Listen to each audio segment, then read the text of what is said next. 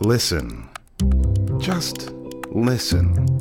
I'm Serendipity Theater Collective company member Rick Walker, and you're listening to Second Story Podcast. Second Story is Serendipity Theater Collective's festival of stories, wine, and music, a collaboration among writers, actors, musicians, and others to create good stories and good times. The stories are written by the performers themselves, sometimes funny, sometimes poignant, always thought-provoking.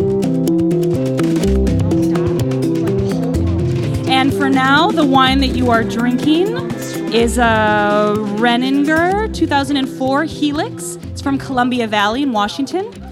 All right, this medium-bodied Bordeaux blend is cut with a dose of Syrah, one of Washington's star varietals, and shows a really cheerful, supple juiciness throughout, along with a note of smoke. Imagine one of those purple lollipops you liked as a kid, but this time with bacon.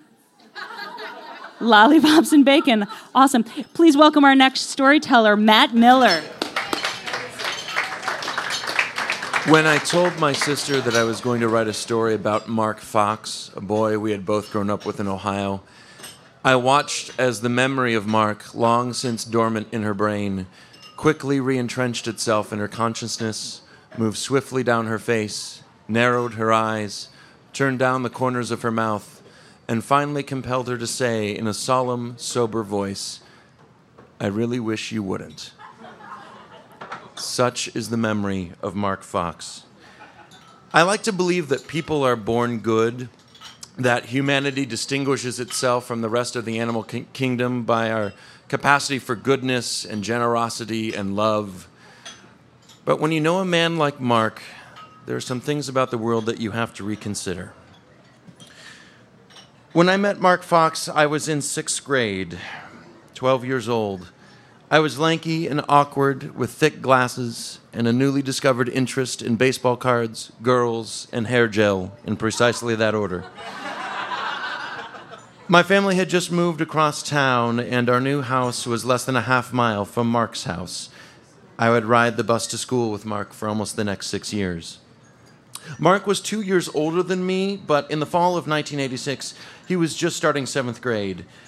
I would later learn from eavesdropping on my mother's telephone calls with the gossipy secretary at the elementary school that Mark had been pushed up to the junior high, even though he had missed a considerable amount of time in 6th grade from suspensions and weeks in juvenile detention. But the staff and administration didn't want another year of Mark's kind of trouble, and so they moved him up to the junior high, a case of gross social promotion if ever there was one. Mark was the adopted son of Mr. and Mrs. Thomas Fox. Read into that what you will. They had an older daughter, Maggie, who was quiet and sweet, and they had adopted Mark when he was very young. Mr. Fox was the vice principal at the high school, a fact that always makes me sad now whenever I think about it, based on the damage that Mark must have surely done to his father's career and reputation. Mark was a handsome kid, wiry and surprisingly strong, with stringy brown hair. He was not without charm. His penchant for old army fatigues and tie-dyed shirts made him look like an aspiring hippie, with one notable exception. The most salient feature of Mark's appearance were his eyes. They belied his otherwise benign, slacker look. Mark had intense, feral eyes, so dark brown in color that there was barely a distinction between his iris and the black of his retina. As a result, they appeared hollow, bottomless. Mark's eyes were almost always glazed over from pot or pills or something worse.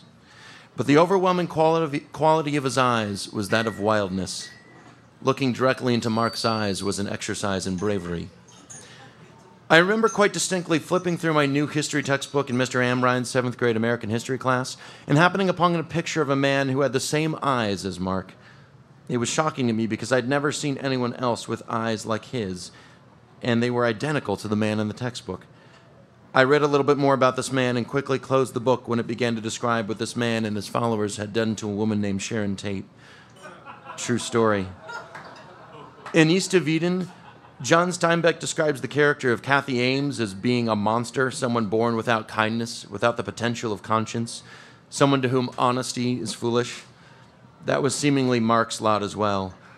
I cannot adequately describe the sort of power Mark had over my neighborhood growing up, Suffice to say, it was very real. It started with stealing, a rash of petty thefts around the neighborhood. My dad had his briefcase stolen out of the car.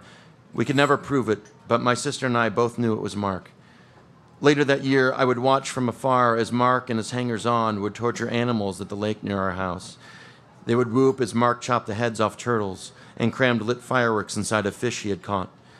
When our elderly neighbor's cat disappeared one week, a small group of neighbors and kids walked the roads near our house to try and find it. 2 days later, someone left the cat's head on the lady's front porch. Everyone knew it was Mark, proving it was all. When a Middle Eastern family moved into our neighborhood, our morning bus rides became rant sessions where Mark railed against foreigners and black people and the merits of the KKK. When a poorly lit cross appeared in the front of this family's house early one morning, the police made an obligatory visit, but no charges were filed. Still, everyone knew it was Mark. Occasionally, Mark did get caught, and he would often disappear for weeks at a time. He did a stint at a military camp and lots of time in juvenile detention. If anything, these attempts at reforming Mark only made him angrier. There would be no changing Mark Fox. In high school, Mark got into drugs pretty seriously. It lessened his rage, but made him far more desperate for money. At one point in his freshman year, he brought a gun to school to sell. This was before the time when something like that would get you expelled or worse. Mark only got suspended for a week. Mark also had a girlfriend for a while named Leah who kind of mellowed him out a bit. When they broke up, though, Mark told the whole bus about how he had stolen a small piece of radium from the science department a few months ago and had made a necklace out of it for Leah as a present. If she wore it long enough, he said, all of her hair would fall out from the radiation. But now that they had broken up, he was pretty sure she wouldn't wear it anymore. Just because Mark liked someone did not make that person exempt from his cruelty. Now, Mark was unfortunately not the only bully I encountered in high school. The other bully I had the pleasure of knowing was Donnie White, which is really an exquisite name for a bully. Donnie White. The name itself has a kind of musicality to it that just says, hey, I'm a big dumb asshole. Whereas Mark was cruel and dangerous, Donnie was on the other side of the bully spectrum. Donnie was the kind of bully you might expect to find in an Archie comic book. A big 300-pound galoot of a kid with bad teeth and a bad haircut. Donnie was the center for the varsity football team, and every cliche that can be attributed to high school football players of this ilk can be applied here. The overwhelming quality of Donnie's aura was that of both physical and mental thickness. Like, if you were to slice Donnie in half, instead of guts and arteries, you would just find thickness. No brain, no liver, no discernible organs, just a shell of a human body filled with a thick tapioca-colored goop that could somehow walk and talk and hit people. My one good Donnie story took place in chemistry class my sophomore year of high school. Please note, this was sophomore chemistry, and Donnie was a senior. In a moment of truly poor judgment, I made the unconscionable decision to pick up Donnie's books from the floor in front of my desk where they were being stepped on and move them to the relative safety of his desk chair. Don't ever touch my books, you dickwad. And with that warning, Donnie smashed my head against the back of the classroom wall and then shoved me hard enough that I fell backward onto my desk, sending my papers and folders skittering across the floor. After that day, I steered clear of Donnie White, and that pretty much did the trick. Unfortunately, that tactic didn't work as well with Mark. With Donnie, there was a basic sense of cause and effect at work, the logic being that this kid seemingly messed with my stuff, so now I'm going to hit him. With Mark, though, there was no such thing. No rhyme, no reason to his actions. Mark seemingly did bad things for the sake of doing bad things. And no one who grew up with Mark was spared. Every kid in the neighborhood had had their own violent brush with Mark. I will never forget that day when Mark calmly and quietly cornered me in the back of the bus where I was quietly reading and proceeded to lash me across the face with a leather work glove until I cried, my tears somehow satiating him. Perhaps, though, the most singular display of cruelty I have ever witnessed took place on a bright spring afternoon, my freshman year in high school. It was after school, and a group of about 50 kids were milling around the front of the school waiting for some late buses. I was there, and a few kids I knew from the neighborhood, and Alex was there. Alex was in the special education program at my high school. He was a tall redhead with thick Coke bottle glasses. He had Down syndrome and the accompanying motor skill and speech impairments that often go with it. He was a happy enough kid, though, who seemed to be blissfully unaware of the retard jokes that were routinely made about him in his presence. And, of course, Mark was there. Mark thought Alex was hilarious, and Alex loved the attention that Mark gave him. One of Mark's favorite games was to get Alex to shout pornographic phrases in his awkward, stumbling lisp for the amusement of all the other assholes that hung around Mark and envied his power.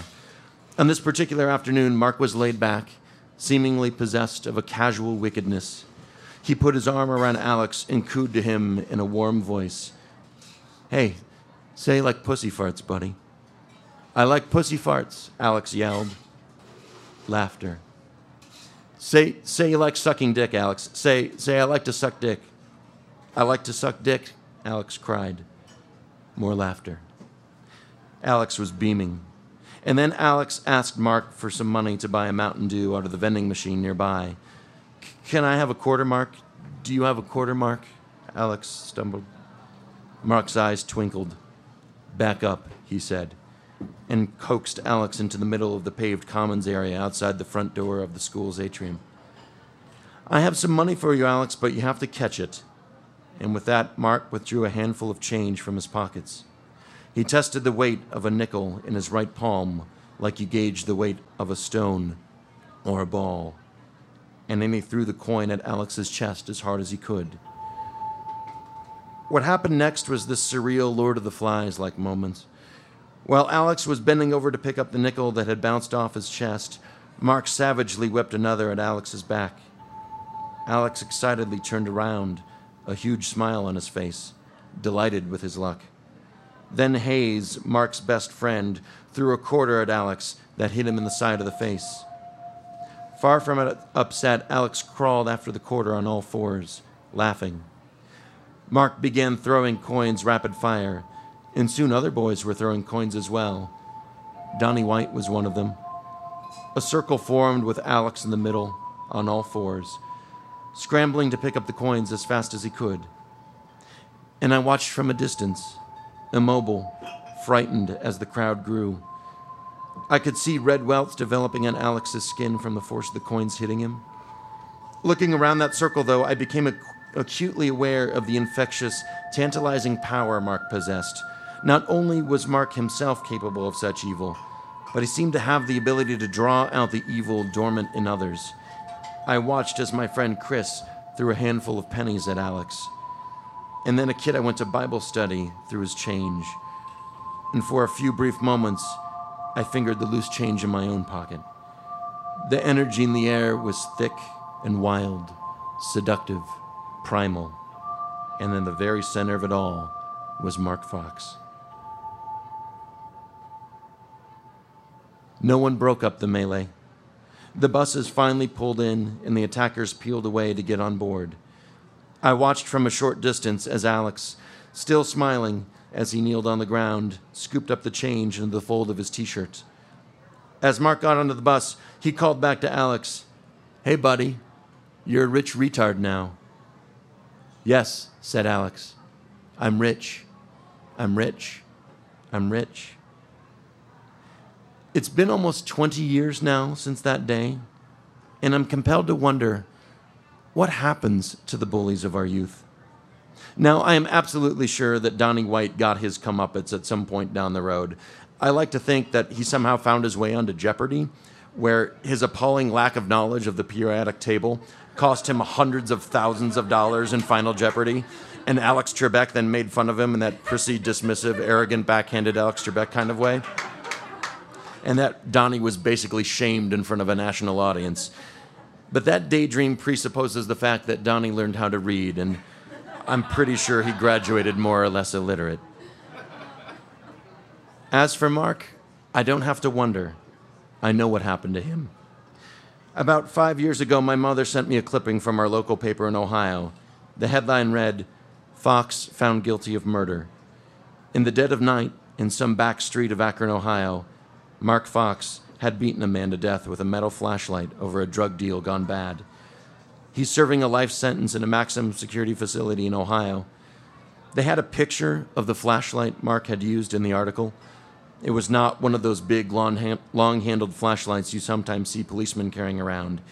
It was normal-sized, made of silver metal, probably took 2 C batteries, and Mark had killed a man with it. I cannot say that I was surprised by the news. I thought about writing Mark in prison to tell him about this story, to see if he remembers the things he did as a young man, to ask him if his time in prison has changed him. But I didn't. Because the truth is, I don't want Mark to ever remember who I am.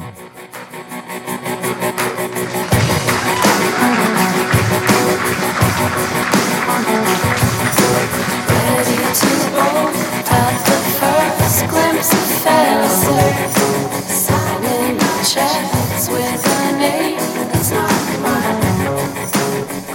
Second Story Podcast is brought to you by Amanda Delheimer, Megan Steelstra, Christopher Jobson, Miles Pulaski, Mikhail Fixel, and me, Rick Walker. To find out more about Second Story, the performances, and our performers, visit us at storiesandwine.com.